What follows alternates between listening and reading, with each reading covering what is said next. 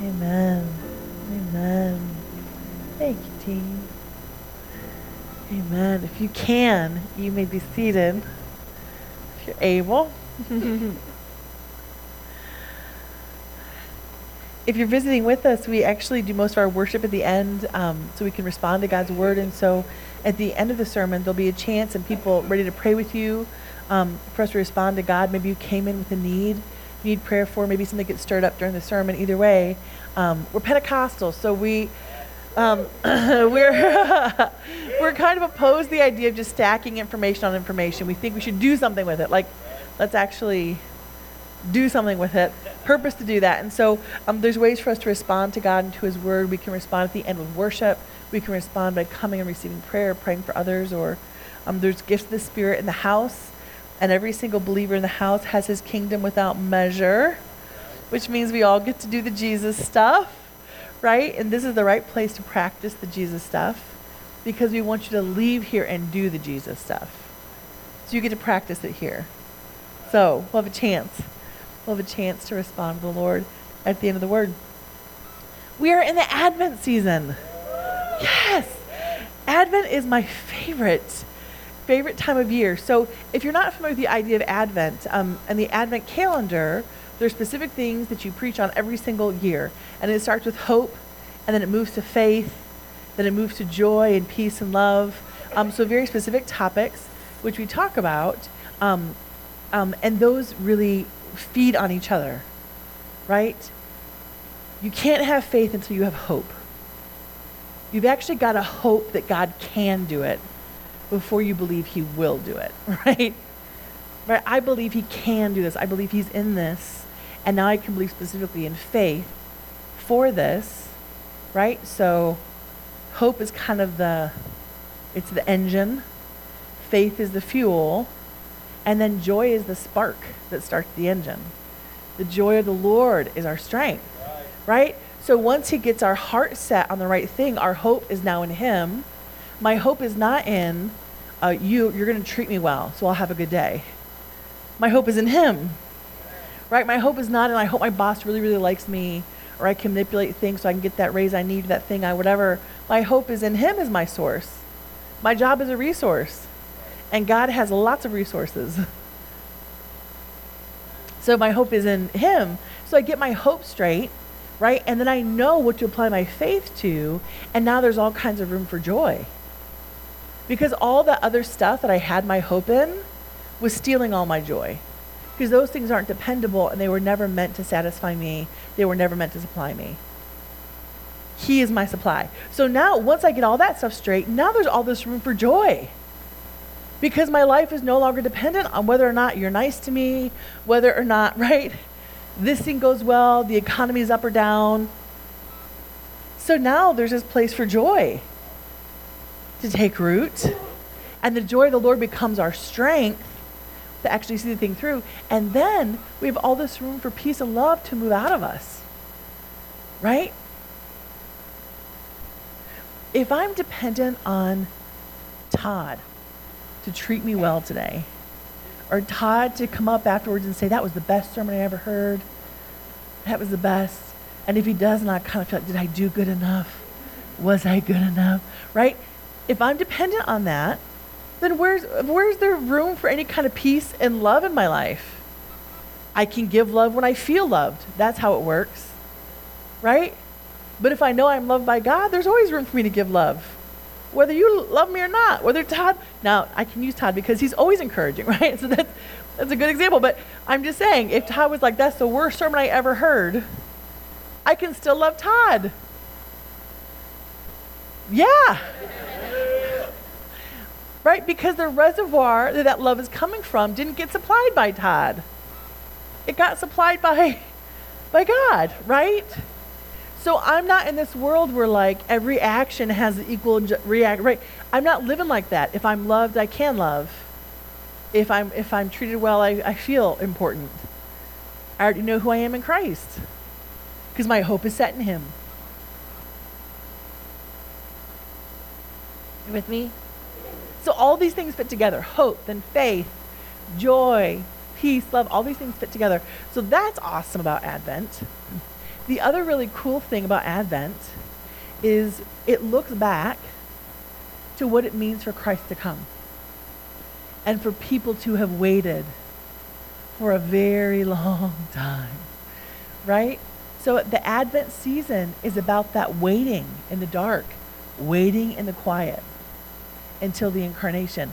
When you read the Old Testament, it's full of language like, how long, O Lord? How long, O Lord?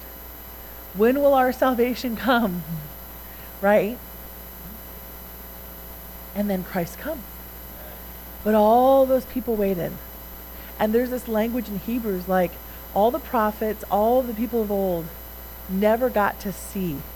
They believed for it, but they never got to see what we get to see now, which is Christ triumphant, making all things new. And we get to partner with him in that. But the Advent is the waiting. We remember there was a waiting, right? And between Malachi, the last book in the Old Testament, and between the birth of Christ, there's 400 years. A famine for hearing the word of the Lord. And those people hung on to hope and waited. Anna in the temple, if you're familiar with the story of Jesus' birth, there's Anna who's in the temple, she's an old woman, waiting for him. She's like 100 years old. Think about, in all that 100 years, there was never a word of the Lord. But she hung on to what he had said 400 years before. You know what I'm saying? There were people who were like, there was a promise and I'm not letting go of it. Happened in the dark, happened in silence. They held on waiting for the incarnation of Christ. Whew, that's good stuff. This idea of us taking time to say, what does it look like? What are we waiting on the Lord for? How do we keep our hope in him? So just all of Advent is awesome. So we started with hope last week, and I got some really good feedback from the sermon last week, which was, hey, good sermon. Started with that. Although I was good before that, I'm just saying. But then it said, hey, but what about when you're like deep in the rabbit hole? Like we can all say it's good to hope in the Lord, but what about when you're already depressed? Like how do you actually, what does it look like to actually make that choice and do that? What about when you're already in despair? What about when you're already in a place where you're like, man, I'm contending, but I'm not seeing it and I'm discouraged, right? Or what about when you're in a situation where you're like, it feels like my situation can't change till this person changes, or till my finances change, or till this circumstance moves. So you feel powerless. You know what I'm saying? Like, what about when you're there? How do you actually, am I saying it right? How do you actually make those choices? What does it look like? And so we decided that we would do a little testimony today, like that people could actually share times where they have had to put their hope in Christ and what it looked like to kind of fight through that, fight for it. How many of you know if you have to fight for it, it's not because you're not a good Christian or you just be riding the wave all the time, right? Yeah, look in the Old and New Testament. There were people that had to contend for it. It wasn't just like, oh, they're doing it right. That's why they're always happy every single day. Like, there's times you have to say, I know this is where God has for me, but I'm not there. And I've got to contend to get to a place of belief. I've got to contend to get to a place of hope. I've got to contend to get to a place of faith.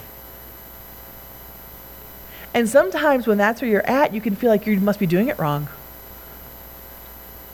Maybe I'm just not a good Christian, or I'd already be at this place, right? I think about times like, think about Paul when he's in prison, which has got to be a little difficult.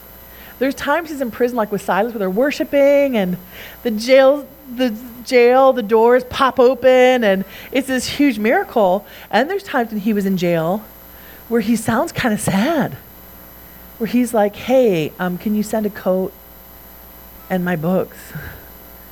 And maybe you could send Timothy. Like, you know what I'm saying? There's just points where he sounds like maybe he's having to contend for it. So what does that look like? So let me just set us up, especially if you weren't here last week, for hope. So what does it look like to hope in the Lord? Well, hope is the first thing. Hope comes before faith. It comes before you've got something to apply joy to and all those other things. Hope comes first. And so hope is the place where the enemy will stop you. This is where this is the thing he's going to attack, because if he can stop you here, you never make any more progress. You're done, right? And so he will show you all the reasons why you can't hope in the Lord. He'll show you all the unanswered prayers. He's never going to remind you of all the things he's done, but he'll remind you of all the things that are undone, right? He'll remind you of why you're just so powerless. I mean, you got the boss you've got the spouse you've got, you don't have a spouse, right? All these things that feel like they're other people's decisions, and it will, right? There'll be this temptation to put your hope in those things. Well, I guess nothing can move until this person makes a different decision or this circumstance changes. But that's not true. It can feel true when you're in it. It is true if you're not inviting God into it. Then people do have all kinds of power over your life. But you know what? Once you say my life is yours and I'm putting my hope in you, and you switch perspectives, I get to make choices. Come on. Hebrews 6:18-20. We who have fled to him for refuge can have great confidence as we hold to the hope that lies before us. This hope is a strong and trustworthy anchor for our souls. It leads us through the curtain into God's inner sanctuary. Jesus has already gone in there for us. He has become our eternal high priest in the order of Melchizedek. So he's leading us to a place he has already been. Have you heard the redo of the song, what's the name of it? Ain't No Grave.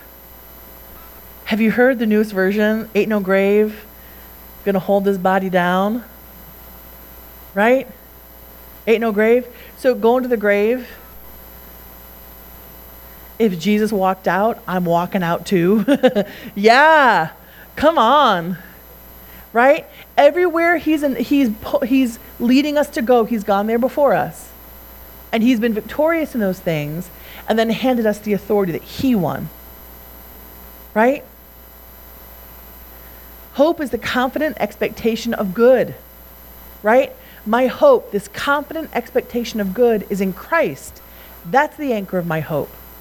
Not a person, not my finances, not my circumstance. The anchor of my hope is Jesus. My confident expectation of good is rooted in him.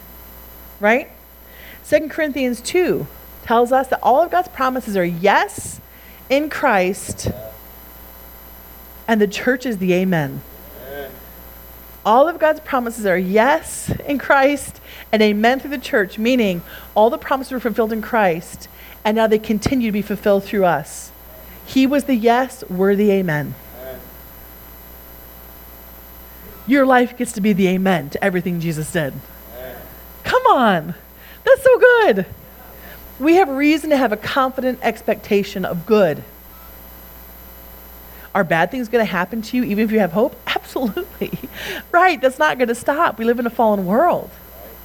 But I get to move through all those things with hope. Because I'm not just thrown about my circumstances. He has ordered my steps.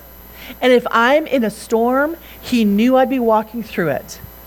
And he'll never leave me or forsake me. He knows the way through the storm. That's why I'm not letting go.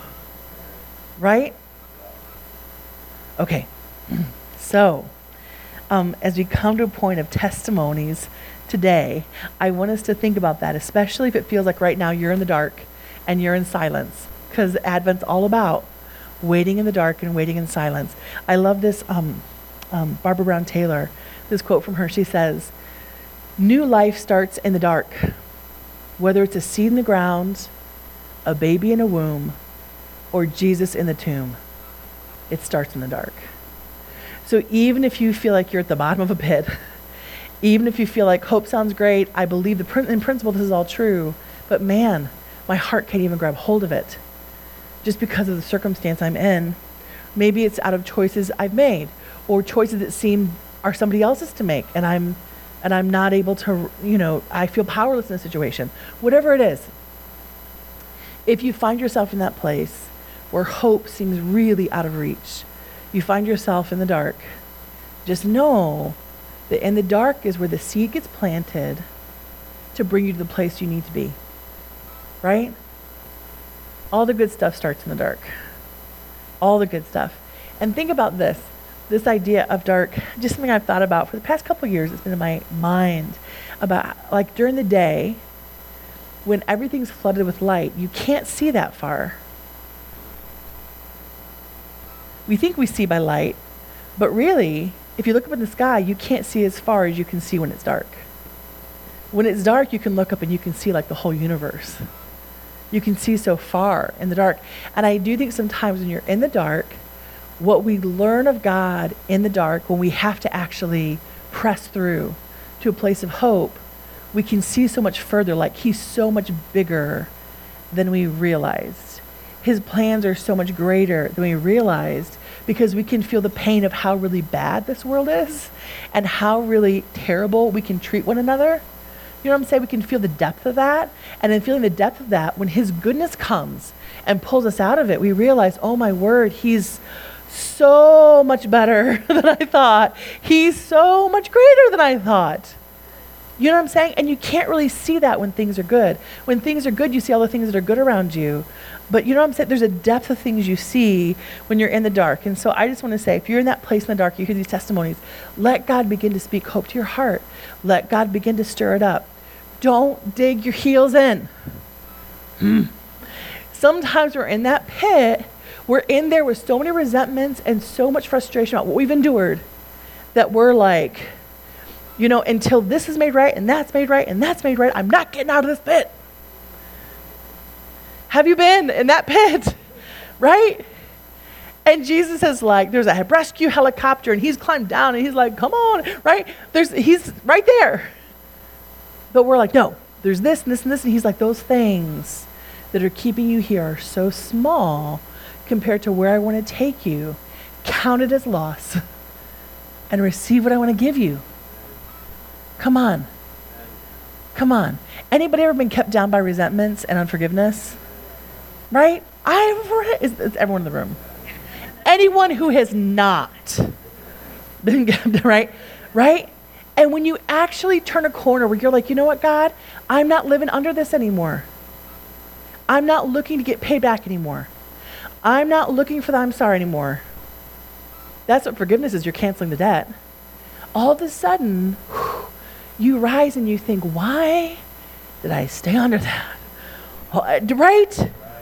All that time. Because where he wants to take you, listen, he's going to give you double for your trouble. That person may never make it right. That job may never make it right. But he can give you double for your trouble.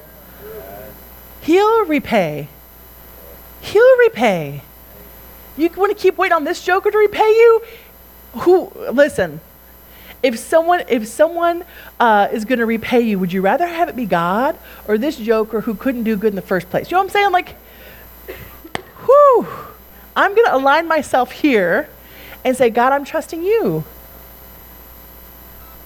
And now I'm really free to love this one because I don't need, right? I'm not hardening my heart. That's what the world tells us to do. Harden your heart. Guard yourself. When you're trusting in God, your heart's actually way more open. You're able to love way better because you don't need them to do those things for you. So you're free to love people. Are you with me? Right. Listen, some of you are in a dark place because there's hope you've been hanging on to. There's a promise you've been hanging on to. And it has not happened. And hope deferred is painful. Right? The Bible says it can make your heart grow kind of sick. Hope deferred. But listen, I just want to encourage you in this. There is not one promise in the Bible that didn't get challenged before it got fulfilled. Not one. Look all through the Bible. Look at Moses. Look at Abraham. Look at King David. Look at all of them. There isn't a promise that doesn't get challenged before it gets fulfilled. And so when you're in that dark place hanging on to the promise, guess what happens? You either give up and you shrink, or you hold on so tight you're like, nothing will ever make me let go of this. Right? Right? You get tenacious in those moments. So God can raise you to places you weren't ready for yet. Are you with me? Yeah. So, some testimonies. Bob and Betty are going to start us off. We're going to do some testimonies of people who have, in different circumstances, put their hope in God. And these are all different angles, different perspectives. And hopefully it helps us, stirs up in us that faith to say, God, if you could do it for them, you could do it for me. Or I could see how I can take steps. All right, I have a mic. I'm going to have you guys come up together.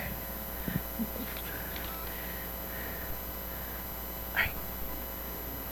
Good morning. So Pastor asked me to talk about hope, and the thing that popped in my head was my greatest struggle with hope. My sister, after working hard to send her daughter to Yale, went back to U of M to finish her degree and land her dream job. She graduated with honors and hit the pavement looking for a career in her field. She is a hardworking Christian woman, and we prayed for her that God would go before her, prepare the way, and that he would bless her with the right job. The months went by, and lots of interviews. I prayed before, during, and after each one, and nothing. She broadened her search and applied to every job listing she found in her field across the United States. Nothing. Now I want to take a minute and just tell you that I'm a simple guy, and that hope has always come really easy for me. I generally pray, and at some point I feel a release, but that was not what was happening. Nothing was making sense to me. It was very hard for me to see someone that I cared about going through such a difficult time. Although none of this made any sense to me, I held on to God's goodness. I know God had a plan for her, and I know that he was not for her, not against her, but for her. She broadened her search to past job experience, and after a total of a year and a half of having odd jobs and part-time work, she landed a good job in New York. 2 weeks ago, we packed her up in a U-Haul and we sent her off. We talked yesterday, and it turns out she is an $18 train ride from her daughter at Yale, and they were able to spend the Thanksgiving weekend together. This was a long battle, and in days gone by, people would mark the spot by stacking large rocks up to remember God's victory. This experience will be a touchstone for me. If you are experiencing hopelessness, I feel you. The struggle is real.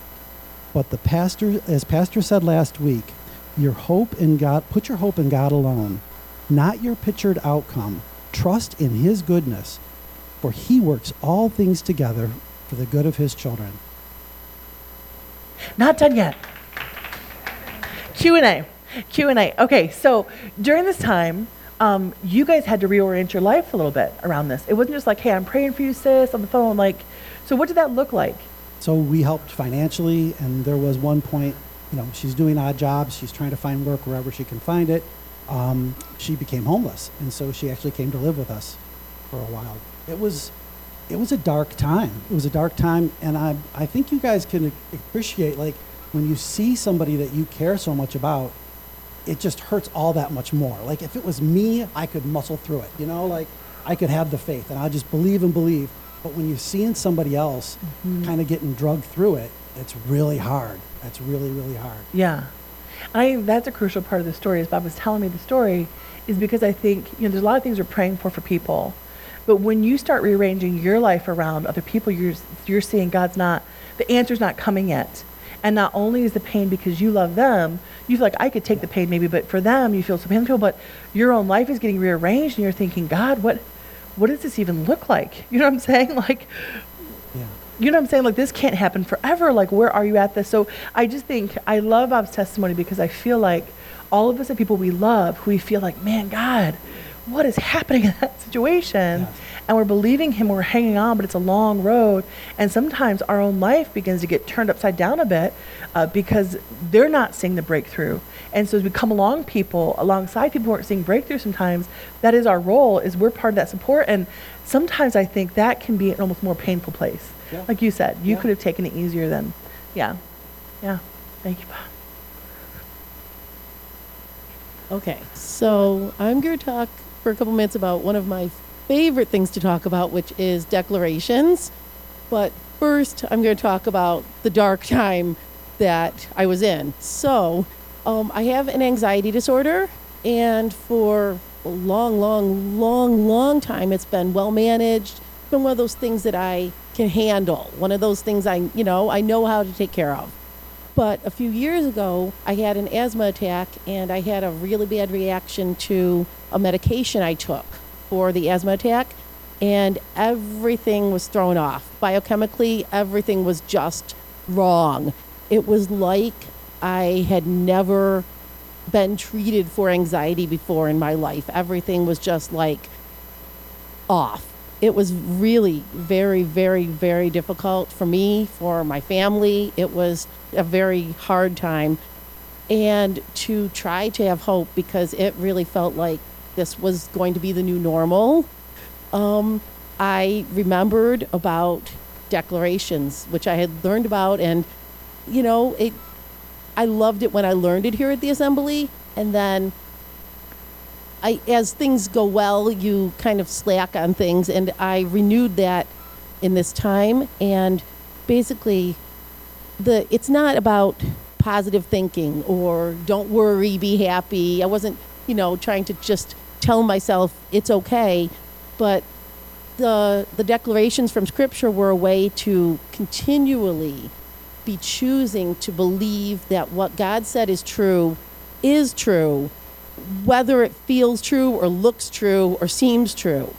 And because, in John 8:31 and 32, it says, "If you abide in my word, you are truly my disciples, and you will know the truth, and the truth will set you free."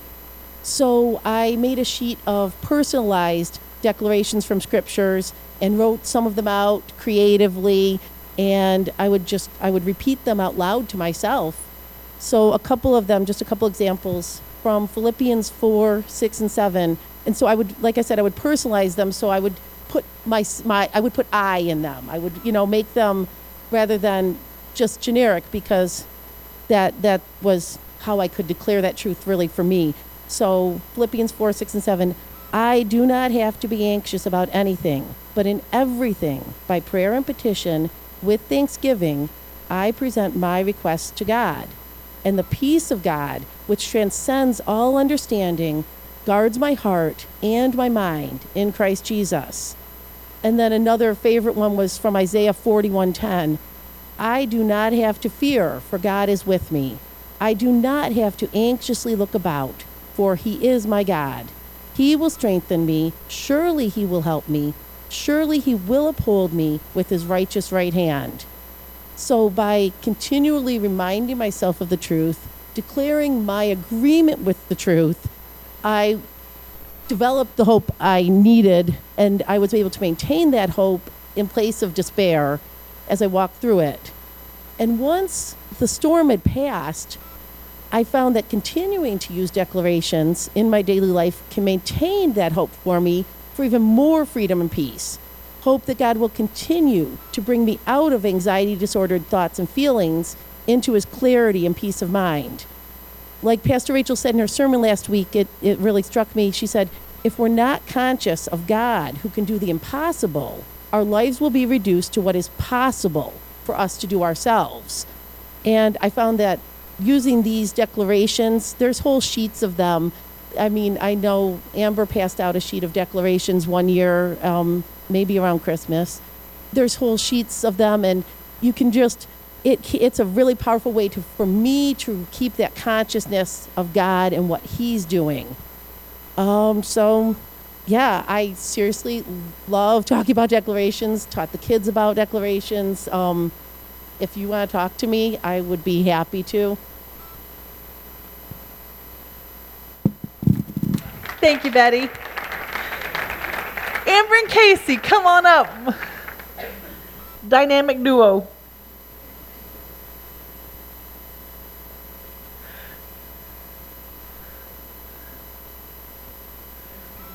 Yeah.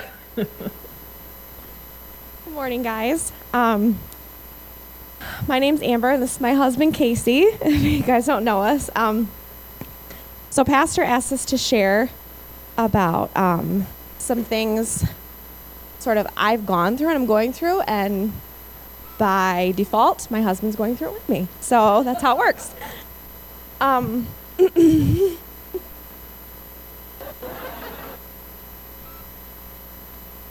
So about maybe 4.5 years ago, after we had our second son, I started to develop just a lot of neurological problems in my body, and it took me off guard. First, I hemorrhaged actually when I had him, and had sort of like a near-death experience, and it scared me, and I felt, just honestly, I felt like, where are you, God? Like, how could that have happened? Like, I've walked with you my whole life. Nothing like this has ever happened. I sort of started to feel like his hand was on my life and like it removed. Like he was there and somehow he left. And so I went through a hard time emotionally after Winton was born. And then 6 months later, I started to have just really odd symptoms. Tremors, headaches, problems with my vision, just you name it. So I'm a nurse. So if anyone here is a nurse or you're related to a nurse, you know that we like to self-diagnose and diagnose you and everything else. So I started to say, well, I went to a few doctors and they didn't know. Had an MRI, blood work, all sorts of stuff. And so I decided, well, if they can't figure it out, I will. So I started to research, and what I was finding wasn't comforting. So then I became very fearful, really actually bound by anxiety and fear, and I had never been my whole life. And it got so bad that I would sit on the couch and like research and figure out, is there a way I can get out of this? What can I do? And like I was trying to be in control of the situation. And my husband would go to work and he'd come back and I'd be in the same spot on the couch as when he left. I would have like gotten up and I did the bare minimum for my kids. Like they survived and they got fed but like other than that, I was like bound. And that's what it felt like. So it was a battle for a while. And then I would cry out to God and feel like he's not hearing me, or what do I do? And finally one day my mom came over and she said, hey, why don't you spend as much time as you are researching and find out what God's word has to say about this? And she had no comfort, no pity.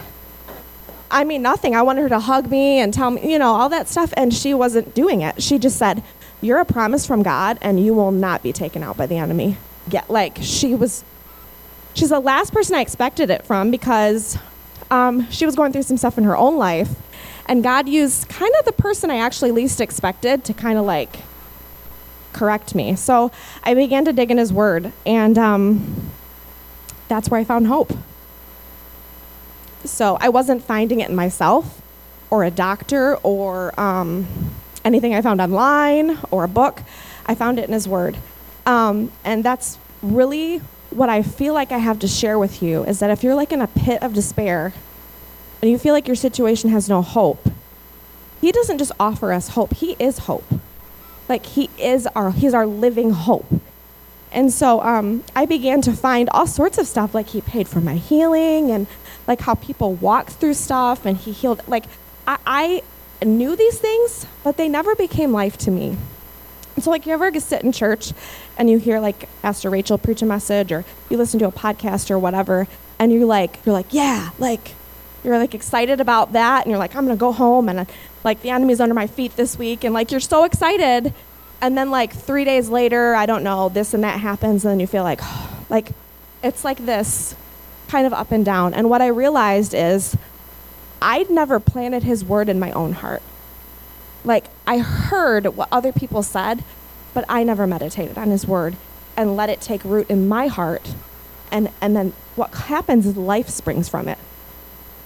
His life springs from it. So he ripped me out of, now I'm not saying I never struggle with it occasionally, but I am not in that bondage anymore. Like I'm up, I'm doing life, I'm taking care of my kids, I'm praying for the sick. I'm like, I didn't need a doctor to help. I'm not saying that's ever wrong, but he did it. Like he ripped me off of that couch and into hope and into just like a reality of who he is.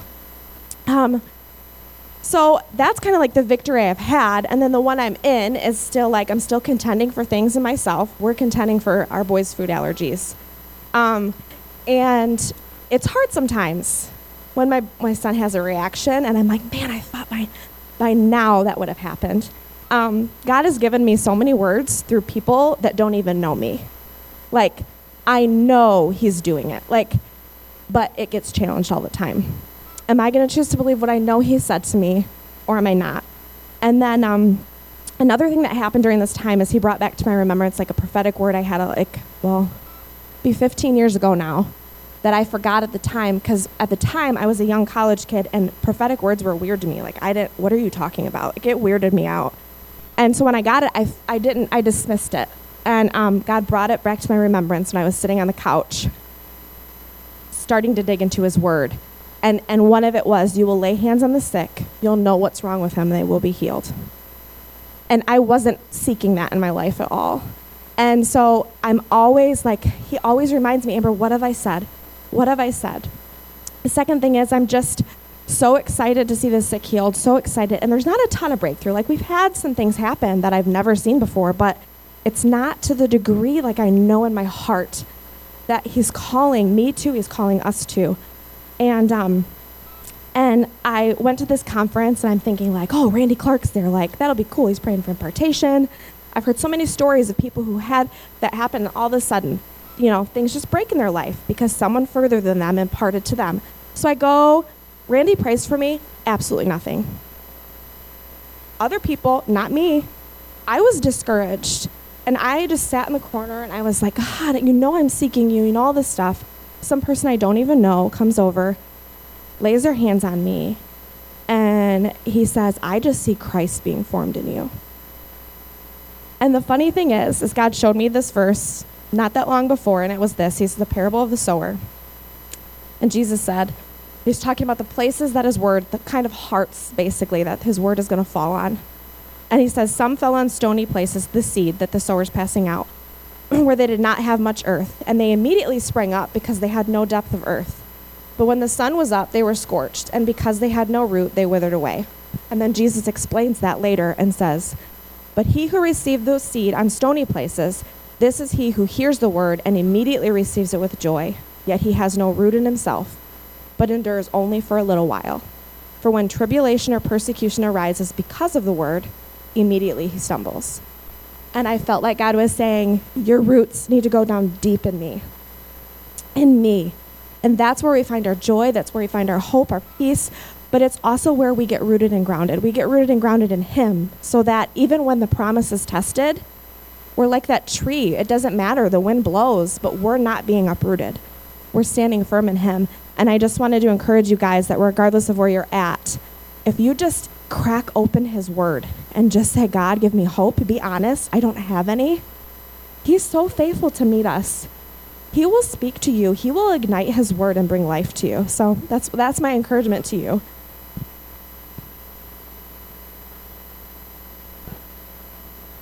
So Pastor asked if I could share maybe from a perspective of trying to walk alongside and encourage someone who needs hope. And I don't want to paint a picture of something that isn't real. So it's kind of discouraging at times. And you're like, man, that's really hopeful, Casey. It's discouraging. Great. I feel good now. Yes, this is great. It's discouraging at times because you have a desire for something to be, and you haven't seen it fully yet. But that's the point of hope. And so in choosing hope and encouraging my wife in hope, there's a few practical things I hope you will kind of learn from too. The first one is to be grounded in truth, because a lot of times when you're discouraged or not hopeful, you have to have a bedrock of truth in your life. I mean, you have to know where to find the truth, and obviously we turn to God's word and we share truth, and then to go alongside that, obviously in my relationship with my wife, but even if you're dealing with any other friendship that you're trying to encourage somebody who needs hope, you have to mix that truth with love. And most of the time, I'm just delivering hard truth. So it's been a challenge for me as a husband too in that regard. It's interesting. Like, you don't know what challenges you're going to face when you get married, and so when you're having to walk through something you weren't necessarily planning on, you're like, wow, I actually have to grow up as a husband in this because my wife needs me to be secure in my faith too. And so I don't want to belabor the point, but when Amber talks about discouragement, like, I think it's important you're real enough to understand, like, it's not just like, oh, I feel down. it's like weeping tears, or like she said, stuck on a couch. And you're like, how do I navigate this? This is, well, truth, God's truth, and love. We've made a commitment to love each other. We're receiving love from God. So we turn to scriptures that were mentioned already. I tell Amber all the time, we're not to worry for anything. Be anxious for nothing. Because it's easy to be anxious. It's easy to worry about what the future like. Be anxious for nothing, but in everything by prayer, a petition with thanksgiving. So we got to change your mind from worry to thanksgiving. And what do we get in exchange? We get God's peace. And so it's like, if I'm not receiving God's peace, I'm going to go back to that scripture and figure out, why am I worrying? What am I not praying about? What am I not being thankful for? And I'm gonna sit and instead of sitting in kind of a depression, I guess, we're gonna try to receive peace. Now, did that alleviate like what's difficult is it's not my symptoms, and so that's what's tough, because that conversation's been had too as a married couple. Well, it's not going on in your body. Yeah, thank you. Right. But God's truth is true for hers, it's true for me, it's true for all of us. I think another one is cast your care on the Lord. He cares for you. So once again, going back to truth, do you believe God cares for you? And in a pit of despair, you might not believe it, but you have to know that the truth is greater than your feeling. I had a youth pastor talk about faith over feelings, truth over feelings. Those things matter. So I would encourage you, if you're feeling despair, to stop consulting your feelings so much. And that's a tough thing, because you're like, well, you don't know what I feel. I mean, we even had our 8-year-old, he comes home, you don't know how I feel. Yeah, okay, you're 8. Anyway, it's just like, don't consult your feelings so much, because if your feelings are leading you to life, which in this case, in this topic we're talking about, they're not. They're leading you in despair. They're leading you away from the Lord, away from thinking about His goodness and His grace, about His love for you. And I think the last thing I want to share about hope is that, because hope is something we haven't, we're hoping for something that has not arrived yet. We don't have to hope for something we already have. We're hoping for something that hasn't arrived yet. It's wise to choose to live one day at a time. Jesus said, each day has enough trouble of its own. I don't need to live and worry about tomorrow in spite of weird symptoms and worry, are those symptoms going to be back, worse, better? Okay, God didn't ask us to live tomorrow today or a year from now today. I didn't say we don't need to prepare for tomorrow. It's just we don't have to live tomorrow today. And so if you're feeling despair, if you're feeling hopeless, if you're trying to encourage somebody who's hopeless, I just would encourage you to say, what's true? How do I express that in love? And how do we get focused on just doing the right thing today? And through that, you trust God, because once you've done those things, you've been obedient to His word to help Him bring you through that.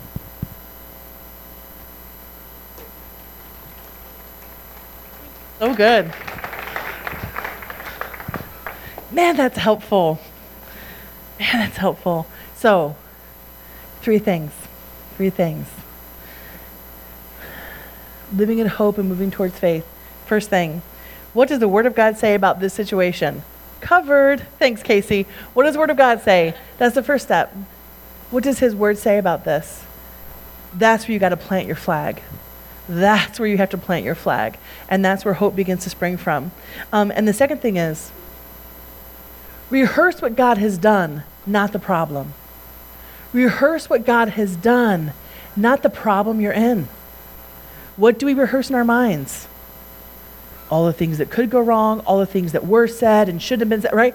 We rehearse the problem. We need to rehearse what God has done. That comes with the declarations. That comes with the planting His word in your heart. What has God done? You got to plant your flag there. In Matthew 6, John the Baptist, who lived this radical life, proclaimed Jesus, right? Baptized all these people, lived a powerful life in the Lord, right? In John 6, he's in prison, and he's going to be beheaded, we know now.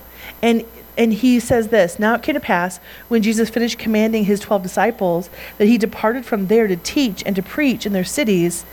When John had heard in prison about the works of Christ, he sent 2 of his disciples and said to them, Are you the coming one, or do we look for another? Jesus answered and said to them, Go and tell John the things which you hear and see. The blind see, the lame walk, the lepers are cleansed, the deaf hear, the dead are raised up, and the poor have the gospel preached to them. And blessed is he who is not offended in me. Right? Because in John's circumstance, he's in prison. And he was like, this is not what it was supposed to look like. I'm supposed to make straight the way of the Lord, right? Jesus is going to come in power. And he finds himself in prison with death, like right around the corner. And he begins to, are you the one? Because this isn't what it was supposed to look like for me if you're the one, right? And what does Jesus say? Here's what God is doing, right? The deaf hear, the lame walk, the dead are raised. You've got to focus. You can't focus on the thing that's not done. You can't focus on the part that's hard. You've got to keep rehearsing. What is he doing? What has he done? That's where you've got to live. That's how you stay in a place of hope when you're walking through difficulty, right?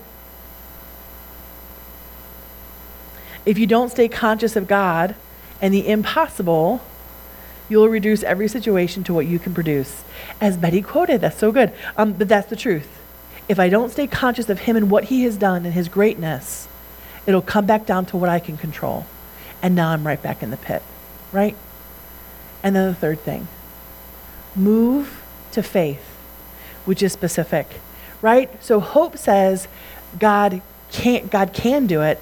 Faith says he will do it. And so when you move from hope to faith, there's this sense of God is at work in the situation. And now I begin to say, God, what do you want to do? And in that process, I surrender my dreams. I surrender my ideas of how it has to work. I surrender my preconceived things that I brought to him and said, do it like this, God. When I move from hope to faith and begin to believe specifically, I begin to believe according to his will and not my will. Are you with me? I had a friend who, she had it in her heart. She felt like she was supposed to do a blog and reach lots of people, and that didn't really work out. 3 people would read her stuff, if any, right? And then she was going to do a vlog, and then like nobody would watch her videos. And she was like, but I feel like God's telling me like I should have a ministry like Christine Kane, you know, who's got like 1 million followers or whatever, you know. So she had this idea in her heart of what it had to look like. And everything she tried that looked like what somebody else did didn't work. A year later, I talked to her again, and she was just so full and doing so good. And she had decided that there was an old folks home near her, and she would just go and she'd sit with some older people. She'd read the word to them. She'd minister to them. She had like 3 people she would talk to. It started, the way it started, she was invited into it, but that's what she began to do, and she was so full. And I was like, do you think maybe this is the thing that God has put in your heart to do? Because there's joy in this. You had no joy when you were vlogging. You had no joy when you were blogging. You had no joy when you were doing all that other stuff, right? What God put in her heart is this sense of she wanted to do something significant for him, right? And so she had a picture of what that has to look like, Christine Kane. But that wasn't what God had for her, at least in that season. Right? So we can have preconceived ideas of what things have to look like. When we move from hope, God's in this, then we can say, God, what are you specifically? How are you specifically asking me to partner with you? And in that process, we die to old dreams and old visions of how it had to be, and we begin to partner with the steps that he has ordered for us. Are you with me? And now we're holding on to something. We're making that declaration over that thing. We're going after it. We're going to see this thing done because we have said, God, show me where you're working and I'm going to partner with you. Right? All those old visions of how it had to look were keeping us in the pit. Right? But his vision, his plans he's made for us, nobody can thwart. Would you stand? Worship team, would you come on up? We're going to take some time to respond to him in hope. Amen? He's so good. His word says where 2 or 3 are gathered, he is here with us, where we are gathered in his name. At least 2 or 3 of us have gathered in his name. Amen? So he's here. He is present now. The God who spoke the world into being is present in this house with us now. So whatever you came in the house with, put it before him. There's concerns on your heart. There's areas where you need to stir up hope. Maybe there's other situations entirely you need him to touch. Man, let's take a minute. Let's take a minute as we end in worship and let's take some time to bring those things to him. If you're like, man, I don't have anything like that, man, then just worship. Then just worship. He's so worthy. Prayer team, come on up. There'll be folks that are here on either side that can pray for you. There'll be folks in back that can pray for you. So if you want prayer, come and get it. There's something about stepping out of your seat and actually taking action that really does shift your heart in a really good way. So I would encourage you, come and get prayer. You can also pray with any believer near you, because we all have the King without measure. But let's take some time to respond to him and let him stir up hope. Amen. Let him break up the fallow ground and plant good seeds of hope. Amen. Amen, God. We set our hearts on you right now. We lift our hands to you, Jesus. Begin to fill us with your hope and your life, Father. Thank you, Jesus. Thank you, Father. Thank you, Father. Thank you, Father. We set our minds on you. Thank you, Jesus. Thank you, Father. Every knee will bow and every tongue confess the name of Jesus. Oh, every knee will bow and every tongue confess the name of Jesus. Come on, sing that. Oh, every knee will bow and every tongue confess the name of Jesus. Come on, lift your hands. Every knee will bow and every tongue confess the name of Jesus. Come on, sing out.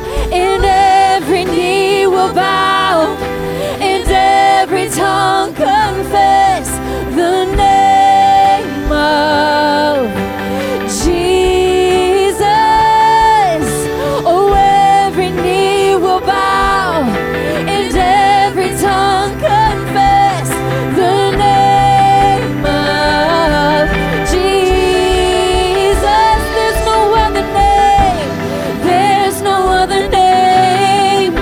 Oh, there's no other name like yours, Jesus, like yours, Jesus. But there's no other name. There's no other name like yours, Jesus, like yours, Jesus. Come on, sing it out. But there's no other name. But there's no other name like yours, Jesus, like yours, Jesus. Oh, but there's no other name. But there's no other name like yours, Jesus, like yours, Jesus. Oh, there's no other name. Oh, we praise your name, Lord. We lift up your praise. We lift up our praise to you, Jesus. All glory and honor is yours. Oh, it's yours. We'll sing every knee, for every knee will bow and every tongue confess the name of Jesus. For every knee will bow and every tongue confess the name of Jesus. Come on, let's declare that. For every knee will bow and every tongue confess the name of Jesus. For every knee will bow and every tongue confess the name of Jesus. Come on, sing it. For every knee will bow and every tongue confess the name of Jesus.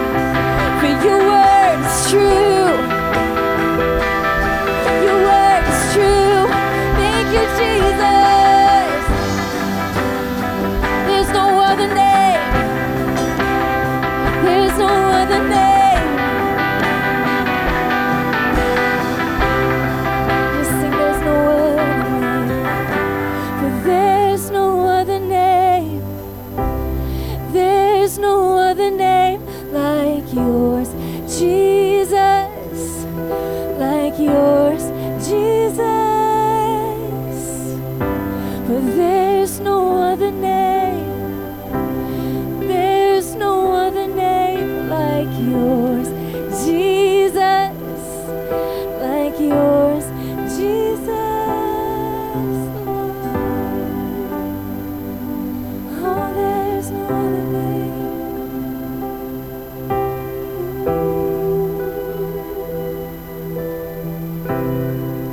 Your word brings life. Your word brings life.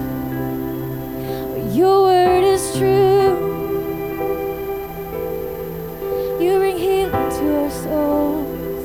You bring healing to our souls. You restore. You restore. Thank you, Jesus. Thank you, Jesus. Thank you, Jesus. If you don't know what to say, we just say, thank you, Father. Thank you, Jesus. Thank you for your word. Thank you. Oh, we love you, Jesus. Oh, we love you,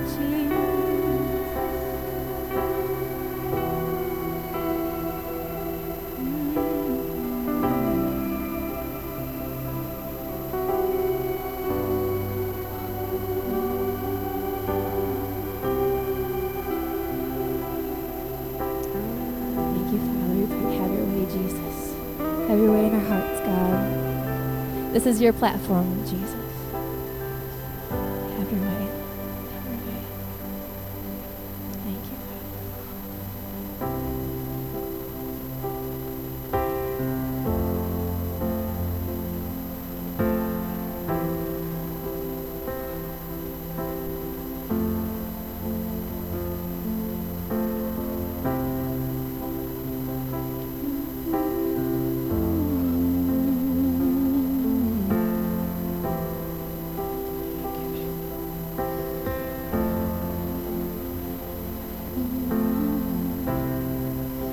Worthy of every song we could ever sing, worthy of all the praise we could ever bring, worthy of every breath we could ever breathe. We live for you.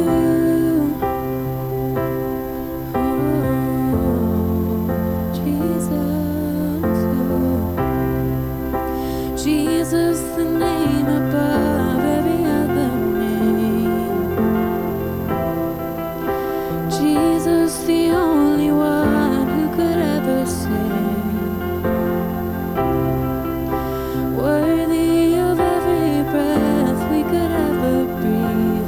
We live for you. Oh, we live for you. In holy, there is no one like you. There is none beside you. Open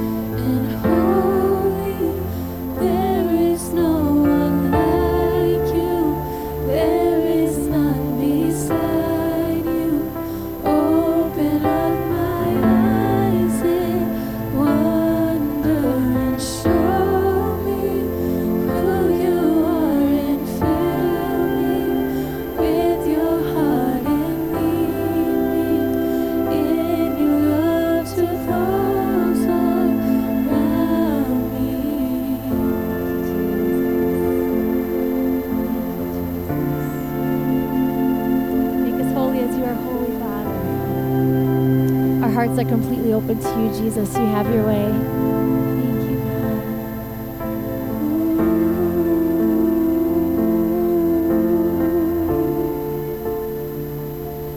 Have your way.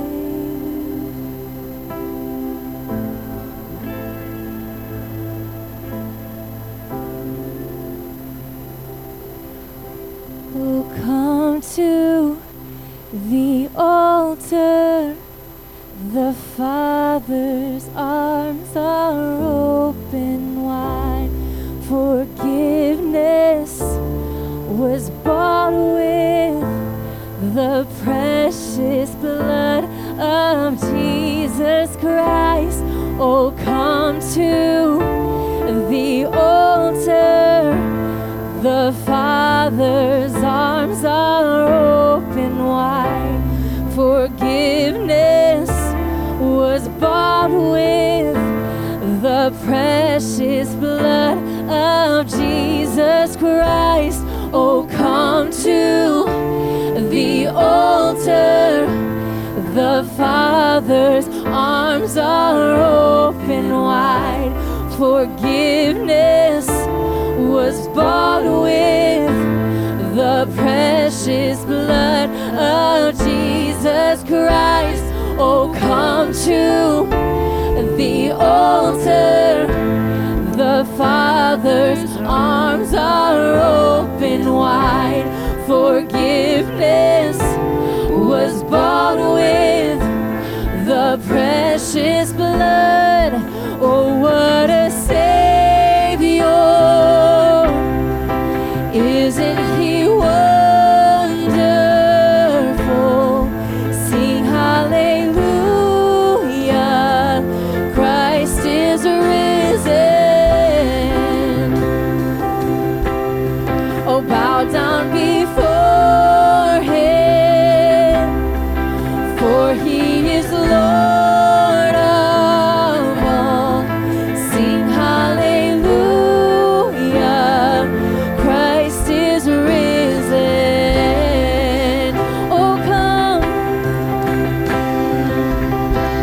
Oh, come to the altar. The Father's arms are open wide. Forgiveness was bought with the precious blood of Jesus Christ. Oh, come to the altar. The Father's arms are open wide. Forgiveness was bought with the precious blood. Oh, what a Savior! Isn't He wonderful? Sing hallelujah, Christ is risen. Bow down before Him, for He is Lord of all. Sing hallelujah, Christ is risen. Let's sing, Oh, what a Savior. Oh, what a Savior!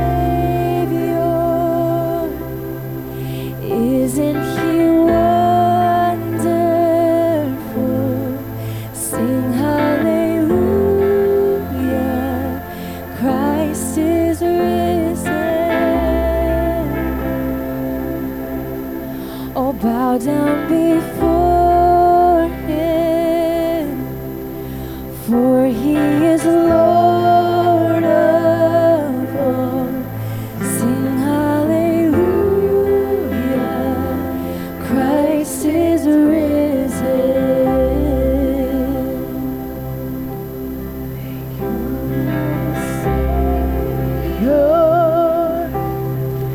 Isn't He wonderful?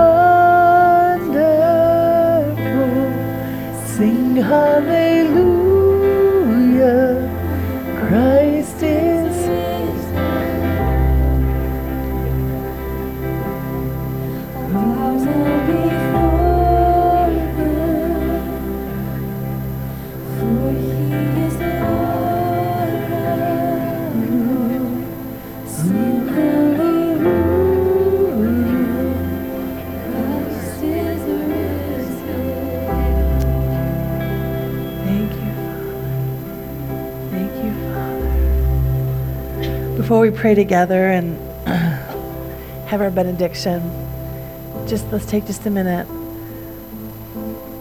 If you just bow your heads, you don't mind closing your eyes, I just want to ask a question in the house. If you're here and you know you are far from God, you wouldn't be here if something in you wasn't reaching for him, right? And I don't want to leave today without giving you a chance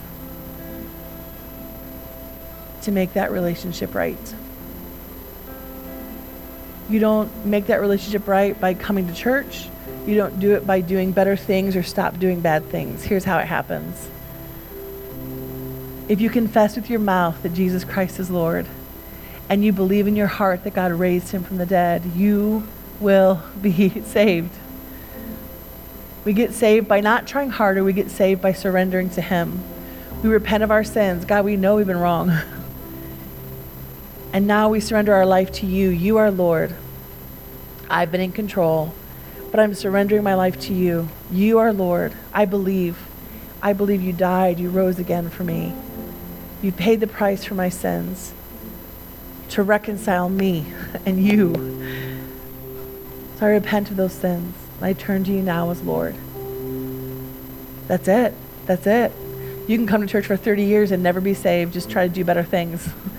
But in that moment of surrender, the Bible tells us, Romans chapter 5, chapter 6, that in that moment where you say, you are Lord, I repent of my sins, you are Lord, it says the bondage of sin is broken in your life and the Spirit of Christ comes to dwell within you. Everything changes. Everything changes. It's a change you cannot make. It's a change you cannot make by all the good works in the world. And so I just want to give opportunity today. If you're here and you're like, I need that. That's what I'm here to do today. I was looking for it. That's it. That's it. That's it. That's it. While people have their heads bowed and their eyes closed, you just raise your hand. That's you. That's you. You're in the house. That's you. I don't want to leave without giving you a chance to come into a relationship with the living God. So good. If that's you, any one of these folks, there's guys in back, Matt's back there, Greg's back there, they can pray with you. The ladies up here can pray with you. If that's you, any believer near you can pray with you. They know what to do. But don't leave until you have sealed that deal. The Bible says today is the day of salvation. We are not guaranteed tomorrow. Today is the day of salvation. So if that's you, this is your day. Any believer near you can pray with you. If you pray with somebody, there are books up here, little I'm a New Creation books. Make sure they get one so they can begin to grow in the Lord. But it just feels like salvation's in the house, you know? There's just times where God's doing different things, and there's times where it feels like, man, salvation's in the house. Anybody else feel that? It just feels heavy, like salvation's in the house. So come on. I'm going to give you a chance. Maybe as we do our benediction, if you're sitting near someone, you could just ask them, hey, is that you? I'll pray with you. Let's make sure. Eternity is so important. I don't want to overlook that today. Would you pray with me? Our Father who art in heaven, hallowed be thy name. Thy kingdom come, thy will be done, on earth as it is in heaven. Give us this day our daily bread, and forgive us our debts as we forgive our debtors. Lead us not into temptation, but deliver us from the evil one. For thine is the kingdom and the power and all the glory forever. Amen. Amen. God bless you. Love you.